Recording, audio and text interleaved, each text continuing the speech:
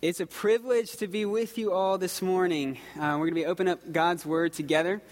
We're going to be taking a look at 1 John, the first 4 verses of the first chapter. So if you want to follow along, go ahead and be turning there. 1 John is towards the end of your Bibles, right before, get this, 2nd and 3rd John, which is right before Jude and Revelation. So start from the end, turn that way, you'll get back to 1 John eventually.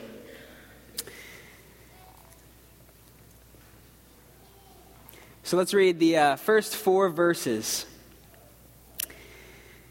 That which was from the beginning, which we have heard, which we have seen with our eyes, which we have looked upon and have touched with our hands, concerning the word of life. The life was made manifest, and we have seen it, and testify to it, and proclaim to you the eternal life, which was with the Father and was made manifest to us. That which we have seen and heard we proclaim also to you, so that you too may have fellowship with us. And indeed our fellowship is with the Father and with his Son, Jesus Christ. And we are writing these things so that our joy may be complete.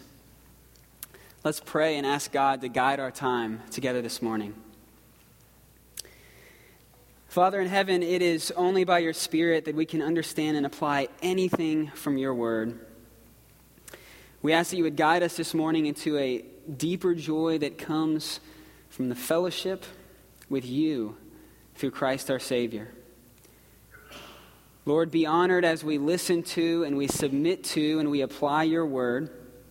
And please help me, your servant in need of great grace this morning, to explain it clearly. Give us ears to hear your word and a heart that is open to receive it. In Jesus' name we pray. Amen. What is the true meaning of Christmas? Most Americans seem to know that it has something to do with Jesus. But if you ask people how they plan on celebrating or what Christmas means to them, there's no doubt you'd get a variety of answers. And maybe it's about spending time with loved ones. Maybe it's about giving, or for some it's about getting.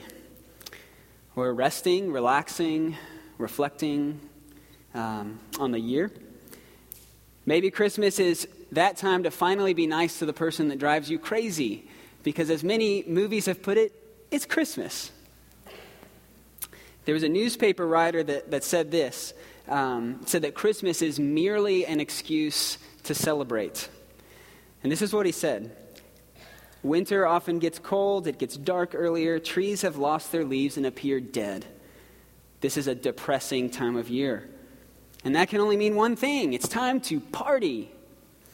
The true meaning of Christmas is to cheer people up during a cold and depressing time of year. Wow. If that's all that Christmas is about, then I've got bad news. Partying only goes so far in cheering people up. And it's a cheer that just won't last. So let's be real. Maybe when you saw the title of this message this morning and you saw the true meaning of Christmas, you're thinking, oh, great. Another talk about why we shouldn't say Xmas, why we shouldn't mention Santa, and why the retailers have commercialized our holiday. They've stolen it from us.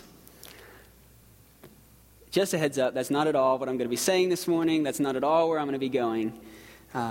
In fact, I love Christmas. I start listening to Christmas music before Thanksgiving even starts. I love that. Don't shake your head at me. I love the lights. I love the decorations. When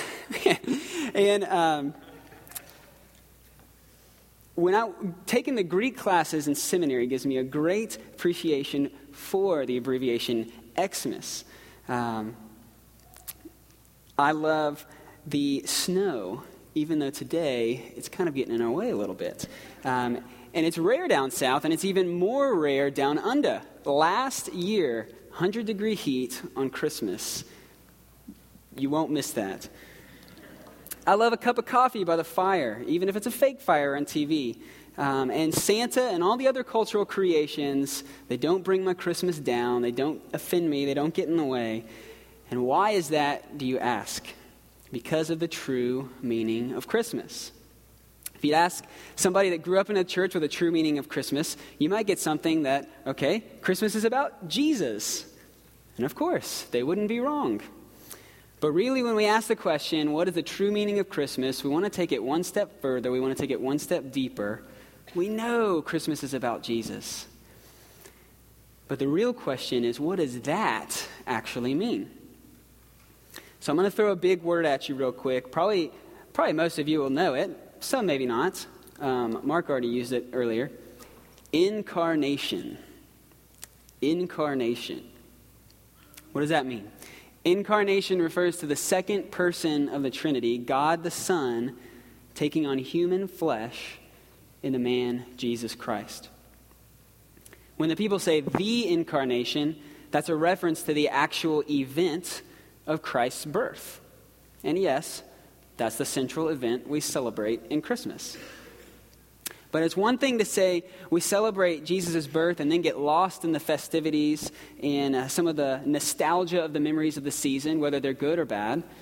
And it's another thing to say, well, what does it actually mean that God became incarnate? John, in his gospel, makes it clear in chapter 1, verse 14. You may know it well. And it says this, "And the Word became flesh and dwelt among us, and we have seen his glory. Glory as of the only Son from the Father, full of grace and truth." And so that's why sometimes we refer to Jesus as the incarnate Word of God. So maybe the title was just a little bit of a distraction. Maybe the better question is, what is the true meaning of the incarnation? This helps us to take a step back from the season's cultural and traditional elements that can distract us, which again, I'm not saying are totally wrong to enjoy. But it helps us to focus on what it means that God became man in Jesus. And this is where John takes us in his first letter, which is our passage today, the true meaning of Christmas. He may not have all the details in there surrounding Christ's birth, but he sure tells us what it means. That Christ came to give us fellowship and joy. Christ came to give us fellowship and joy. Let's consider just the context of 1 John for a second. That helps us to understand the passage if we kind of know the context surrounding it. John is a man who walked side by side with Jesus so intimately that he's known as the beloved disciple, one of the three in Jesus' inner circle. John gets to witness Jesus' miracles, his daily life, his trial, his death, and even his resurrection. John's last experience with Christ on earth is the Great Commission, where Jesus says to tell the whole world about him. For decades, John does just that. And later in life, he writes this letter, which is a letter to Christians circulated in the area. And he's encouraging them to stand firm in their faith. There was some false teaching going around that was threatening the church. And John wants his fellow believers, some of them very young, to remember the basics. That Christ is God, that he came in the flesh, he died for their sins, rose to rule and reign with God the Father. And through him and only him, we have eternal life, the love of the Father, and those two key words, fellowship and joy. John is a most credible and authoritative witness to be testifying to the incarnation. So let's jump into verse 1. Again, we've already read it, but we're going to kind of slowly work through this passage. And this morning we'll see the first point is that Christ really came. So starting back in verse 1. That which was from the beginning, which we have heard, which we have seen with our eyes, which we looked upon and have touched with our hands, concerning the word of life. The life was made manifest, and we have seen it and testified to it and proclaimed to you the eternal life, which was with the Father and was made manifest to us. Okay, so although the name of Christ isn't mentioned in those first two verses, it's really clear from the context that John is talking about Jesus. You can kind of compare the first few verses of this letter to the first few verses of John's gospel. And you really get to see some parallel language referring to Christ. He's called the Word. He's called the Word of life. The Word made flesh. And here, the life made manifest. These are terms and titles that are applied to God the Son that really just serve to elevate our view and our recognition of his divinity and his pre-existence with God the Father before the world was ever created. Jesus has been with the Father even before creation. And now, John is saying, Jesus has come to earth. In this Christmas season, like I mentioned, we talk about the details of Christ's birth, the shepherds, the manger, Mary and Joseph, the stars. And no doubt some of these details have been stretched a little bit and confused over the years. But let's not forget that this is a story, this is an event that actually happened. Jesus, God the Son, was actually born. He came and walked among us in the flesh. Do you believe that this morning? For some of us in the room, that actually may be the most basic question to consider is, do you believe that God came and walked among us?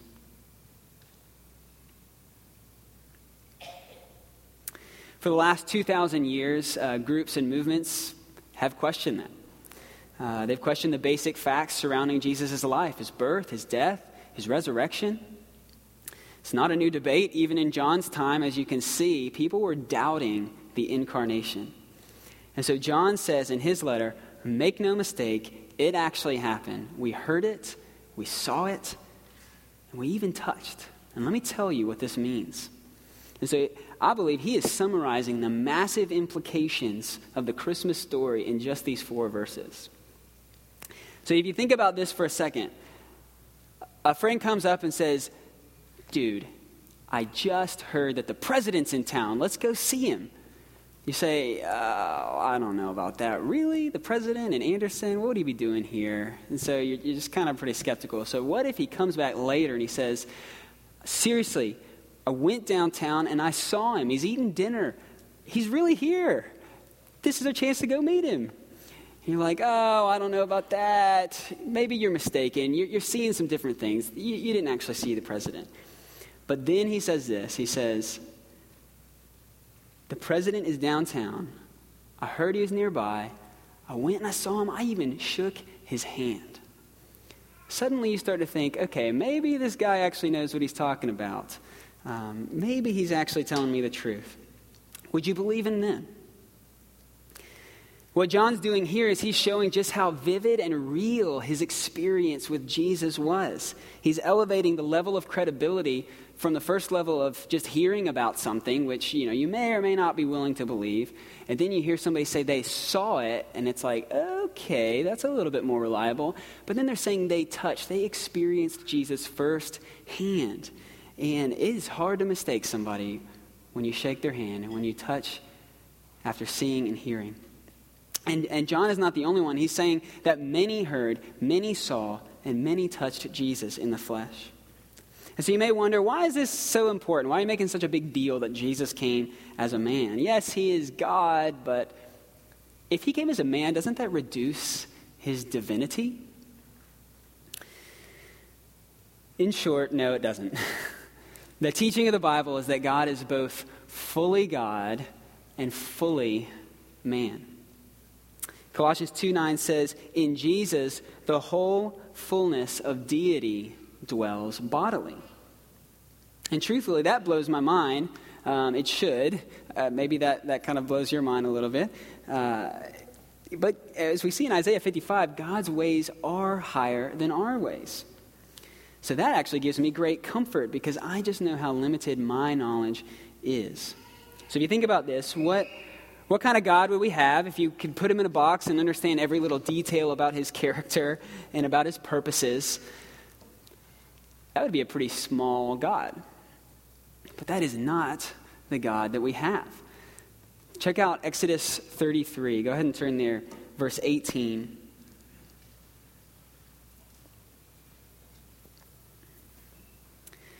God is so big and so glorious that when Moses says this, please show me your glory, God responds in verse 19 of Exodus 33 saying this, I will make all my goodness pass before you and will proclaim before you my name, the Lord. And I will be gracious to whom I will be gracious, and I will show mercy on whom I will show mercy. But you cannot see my face. For man shall not see me and live.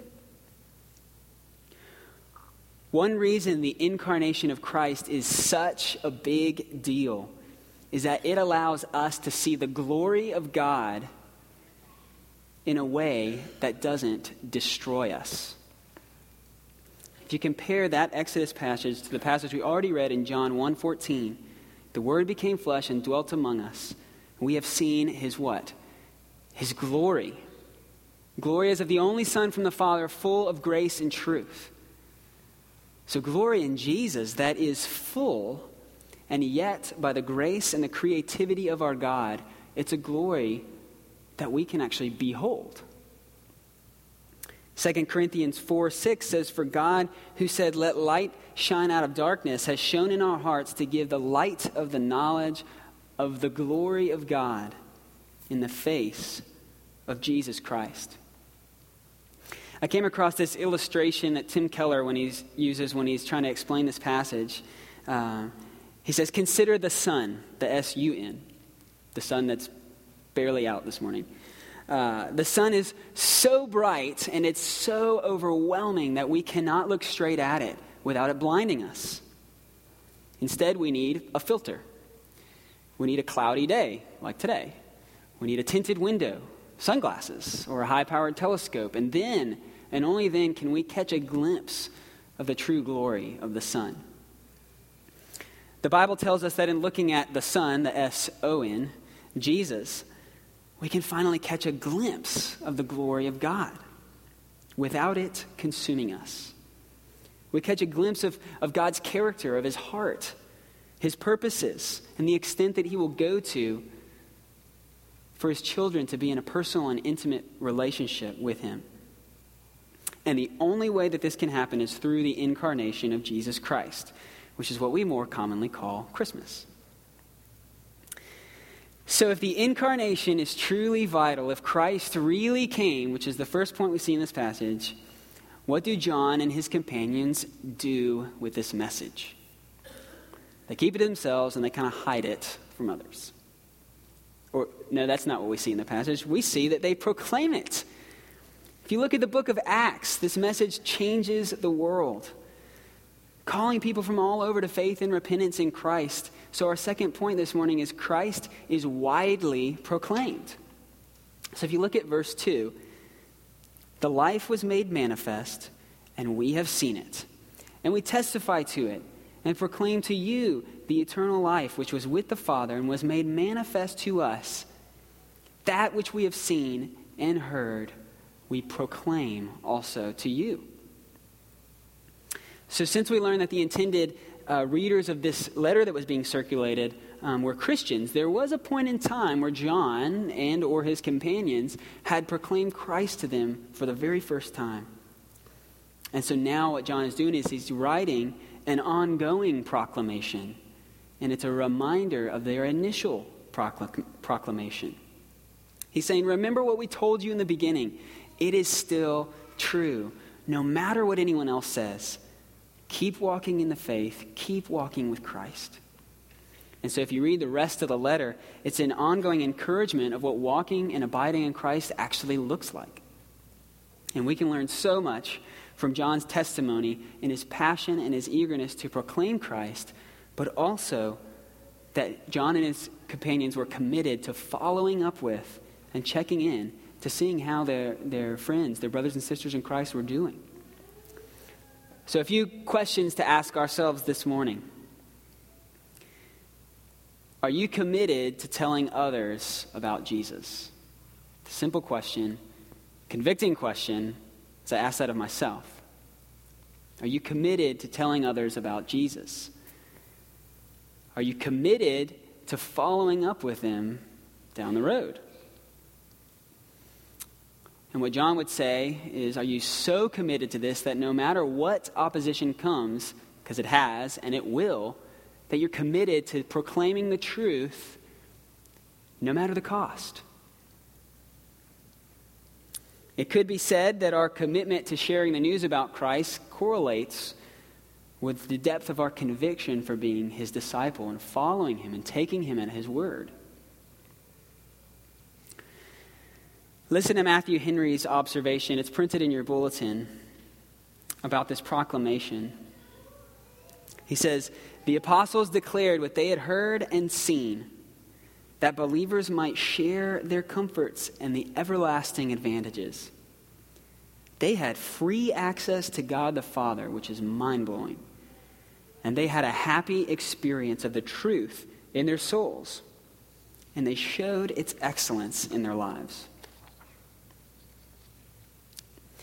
If Christ has really come, if Christ is widely proclaimed to Jew and Gentile alike, what is the result? Because I believe the result would be the answer to what is the true meaning of the incarnation and what is the true meaning of Christmas. John has said it before, but the result of embracing Christ is that Christ transforms your life radically and eternally. So I'm going to suggest 2 words to summarize as our third point. Well, they're actually not my words, they're God's words because they come straight from the Bible. Starting back in verse 3 of our passage today, "That which we have seen and heard, we proclaim also to you, so that..." He's pretty clear here. You want to know what Christmas means? You want to know why the incarnation is such a big deal? "So that you too may have fellowship with us. And indeed, our fellowship is with the Father and with his Son Jesus. And we are writing these things so that our joy may be complete." Fellowship and joy. You see this big joy sign we put behind. Christ came so that we can have fellowship and joy. When you read through the Bible, it doesn't take long to see how sin totally destroys fellowship with God. In the Old Testament, you can see how God graciously provides ways for Israel to be back in fellowship with him through the keeping of laws, rituals, sacrifices. But John is saying that Jesus came, God in the flesh, to fix the broken fellowship between God and man once and for all.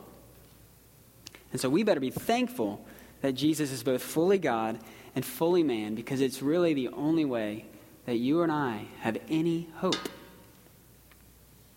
Without it, there would be no fellowship with God. Without the incarnation, there would be no atonement. Okay, another big word, sorry for that, but let's go ahead and define atonement. Atonement is a theological term for covering or forgiveness of sins through the shedding of blood. Covering or forgiveness of sins through the shedding of blood. If you look at Hebrews 9:22, it says, "Without the shedding of blood, there is no forgiveness of sins." And so the great privilege that we have as new covenant believers, this side of the cross, is that Jesus has once and for all shed his blood in our place for our sins. Matthew 26:28, he makes this bold claim. And so if Jesus did not become incarnate with flesh and blood and then offer up his flesh and blood in our place for our sins, then not only would the good news of the gospel have never come to the Gentiles, which is probably most of us in this room, God's people would still be stuck in a confusing, complex cycle of rituals and sacrifices. If you turn a few chapters over in 1 John, you're already there. It's probably just one page in your Bible. John simply states this in 4:9, 1 John 4:9. He simply states the deep impact of Christ in the life of everyone who believes.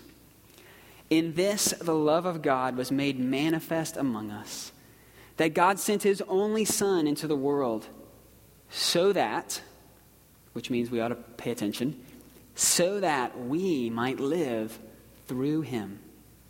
That we might live in fellowship with the God of this universe. Again, mind-blowing. John is so overwhelmed that he doesn't say that which we heard, we seen, we experienced, we kind of selfishly held to ourselves. And he says more than once that which we have been given, we proclaim also to you. so that you may have fellowship. And not only fellowship with God in Christ, but also fellowship, a deep and intimate fellowship with the church. So the natural response to this fellowship with God, with Jesus Christ, his Son, with the church, is this simple word: joy. But when John talks about joy, he's talking about an overflowing joy. Not the kind that puts on just a fake smile, but the kind that anchors your soul. The kind of joy that leads you to say and sing, "It is well," in the midst of life's most challenging circumstances. It's the kind of joy that's not only an experience in itself, but it's also something that moves you to action. A shallow, incomplete joy says that Christmas is about a party to cover up the pain. But an overflowing joy says Christmas is about an eternal gain that no pain can ever shake. A shallow joy, incomplete joy, says that the here and now is all we have, so let's live it up. But an overflowing joy says, along with the psalmist in 16:11, "You make known to me the path of life. In your presence there is fullness of joy, and at your right hand are pleasures forevermore." A shallow, incomplete joy doesn't count on anyone but themselves. But an overflowing joy trusts Jesus when he says in John 15:11, "These things I have spoken to you, that my joy may be in you, that your joy may be full." There are different ways to summarize the message and meaning of Christmas, but this sure is one that sticks out to me, that Christ came to give us a type of fullness of joy for what he has done in us, and an overflowing joy for what he does through us. Again, Matthew Henry, I think, helpfully expounds on this deep, overflowing joy with the quote that's written in your bulletin. He says this, he says, "The benefits that Christ bestows are not like the scanty possessions of the world, causing jealousies in others. But the joy and the happiness of communion with God is all sufficient, so that any number may partake of it, and all who are warranted to say that truly their fellowship is with the Father," this is the overflowing part, "will desire to lead others to partake of the same blessedness." So our question this morning is your joy overflowing to others? Remember the true meaning of Christmas, the true meaning of the incarnation, that God became man, that we could have fellowship with him. And that's huge news. I often lack the eyes to see just how big that is. And so let's be encouraged to fix our eyes on Jesus and remember what the incarnation means for us. Fellowship and joy. Throughout his letter, John tells his readers, he says, there's going to be people who try and tell you all kinds of lies about Jesus. They're going to distort the truth. They're going to try to lead you astray. Some of these people will be people you thought you could trust. But don't listen to them. Stand firm in what you've heard from the very beginning about Christ. He is God in the flesh. We saw him. We touched him. I think that's a message we still need to hear today. So I've got 3 final statements that go along with some 3 final challenges that I'd encourage us all to consider this morning. The first statement is, we need the truth. This world is full of lies, it's full of liars trying to lead us astray, and false teachers that actually claim to be within the church. And so we need to be very, very, very clear on what we believe. Very clear on what we believe. We need to be constantly coming back to the basics of our faith. So how do we do this? I think if you look at what Jesus says, first and foremost, this is through his word. In John 8, he says, if you abide in my word, you are truly my disciples. You will know the truth, and the truth will set you free. We abide in his word. The enemy would want nothing more for us to be distracted by the fun, but the false cultural elements of the season. And he would want nothing more for us to forget to dwell on and meditate on and to thank God for the true meaning of Christmas. This is a perfect time, perfect season to remember the incarnation. What does it mean that God actually became a man and dwelt among us? So challenge number 1. I didn't actually put this on the bulletin. I should have, but I didn't. But challenge number 1 is to sit down sometime this year, this Christmas, for some focused time to think and to pray very personally and very biblically on how the incarnation of Christ impacts you. Let me say that again. I challenge you to sit down for some focused time to think and pray very personally and very biblically on how the incarnation of Christ impacts you. Number 2, not only do we need to remember the true meaning of Christmas, we need to be constantly reminding each other about the truth. So point 2, 1 is we need the truth. 2 is we need each other.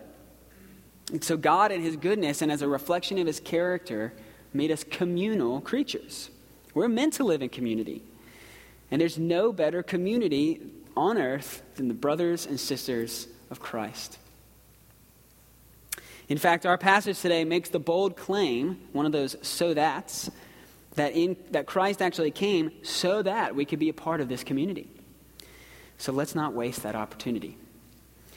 John Piper puts it like this: fellowship is a mutual bond that Christians have with Christ that puts us in a deep, eternal relationship with one another.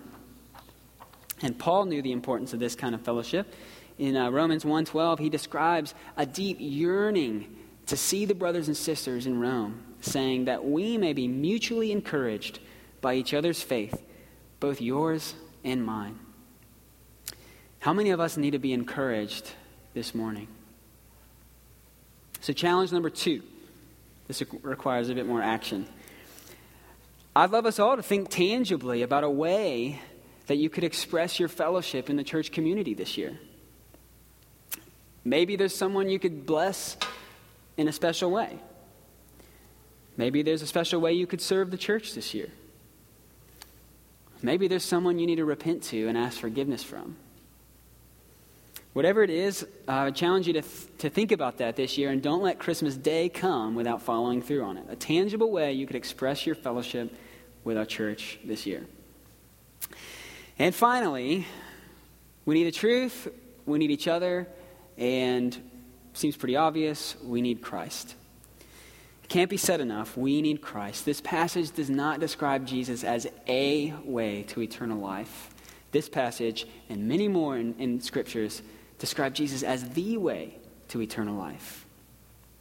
This is probably the most offensive part of Christianity, the exclusivity of Christ, that you cannot follow Jesus and something else. There's no other way to have fellowship with God. Jesus said himself in John 14:6, I am the way, the truth, and the life, and no one else comes to the Father except through me. The incarnation of Christ requires a response. God becoming flesh is good news. It's actually the best news for those who would believe and commit their lives to Christ. It means fellowship and joy with the creator of the universe. And so challenge number 3, read the rest of 1 John. I'd encourage us all this week. It's short. It's only 5 chapters. Maybe you get a snow day here, but even if you don't, you can sit down. You can read it in one sitting. The rest of 1 John, and ask the Holy Spirit and perhaps a family member or a friend if your life reflects the life described in this letter. It's a tough question, convicting question, but ask if your life reflects this life of abiding in Christ. The rest of 1 John talks this out very tangibly, so I'd encourage us all to read it. But let me be very, very clear. In this letter, the Bible says that those who deny Christ have no fellowship and no joy eternally. And so if that's you this morning, then this is your challenge. Consider the implications of this passage. Consider the emptiness of all the other attempts that we talked about to talk about the meaning of Christmas. Consider the true meaning of Christmas, the incarnation of Christ, that God became man. Respond to the fact that Christ came to give fellowship and joy to all those who would confess that he is Lord. That he is the King of Kings, that he is the Savior of the world, and our favorite title around Christmas, Emmanuel, which means God with us. Let's pray together. Father in heaven, we thank you so much for the incarnation.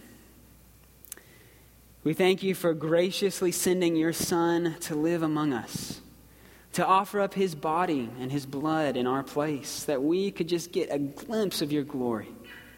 How gracious. And that we would have the privilege of fellowship with you and with each other. And an overflowing joy of eternal life. Lord, by your Spirit, would you drive that joy so deep in us as an anchor to our souls that no matter what you would call us to walk through in this life, no matter how heartbreaking, no matter how challenging, that we would not despair, but instead we'd find great comfort and peace in the true meaning of Christmas. Lord, help us to enjoy this season, celebrating more than anything the fellowship and the joy that we have in Christ, which is truly life-changing. Lord, I pray that for someone in here today, that this year might be life-changing as well, through faith in Christ. Pray in his name. Amen.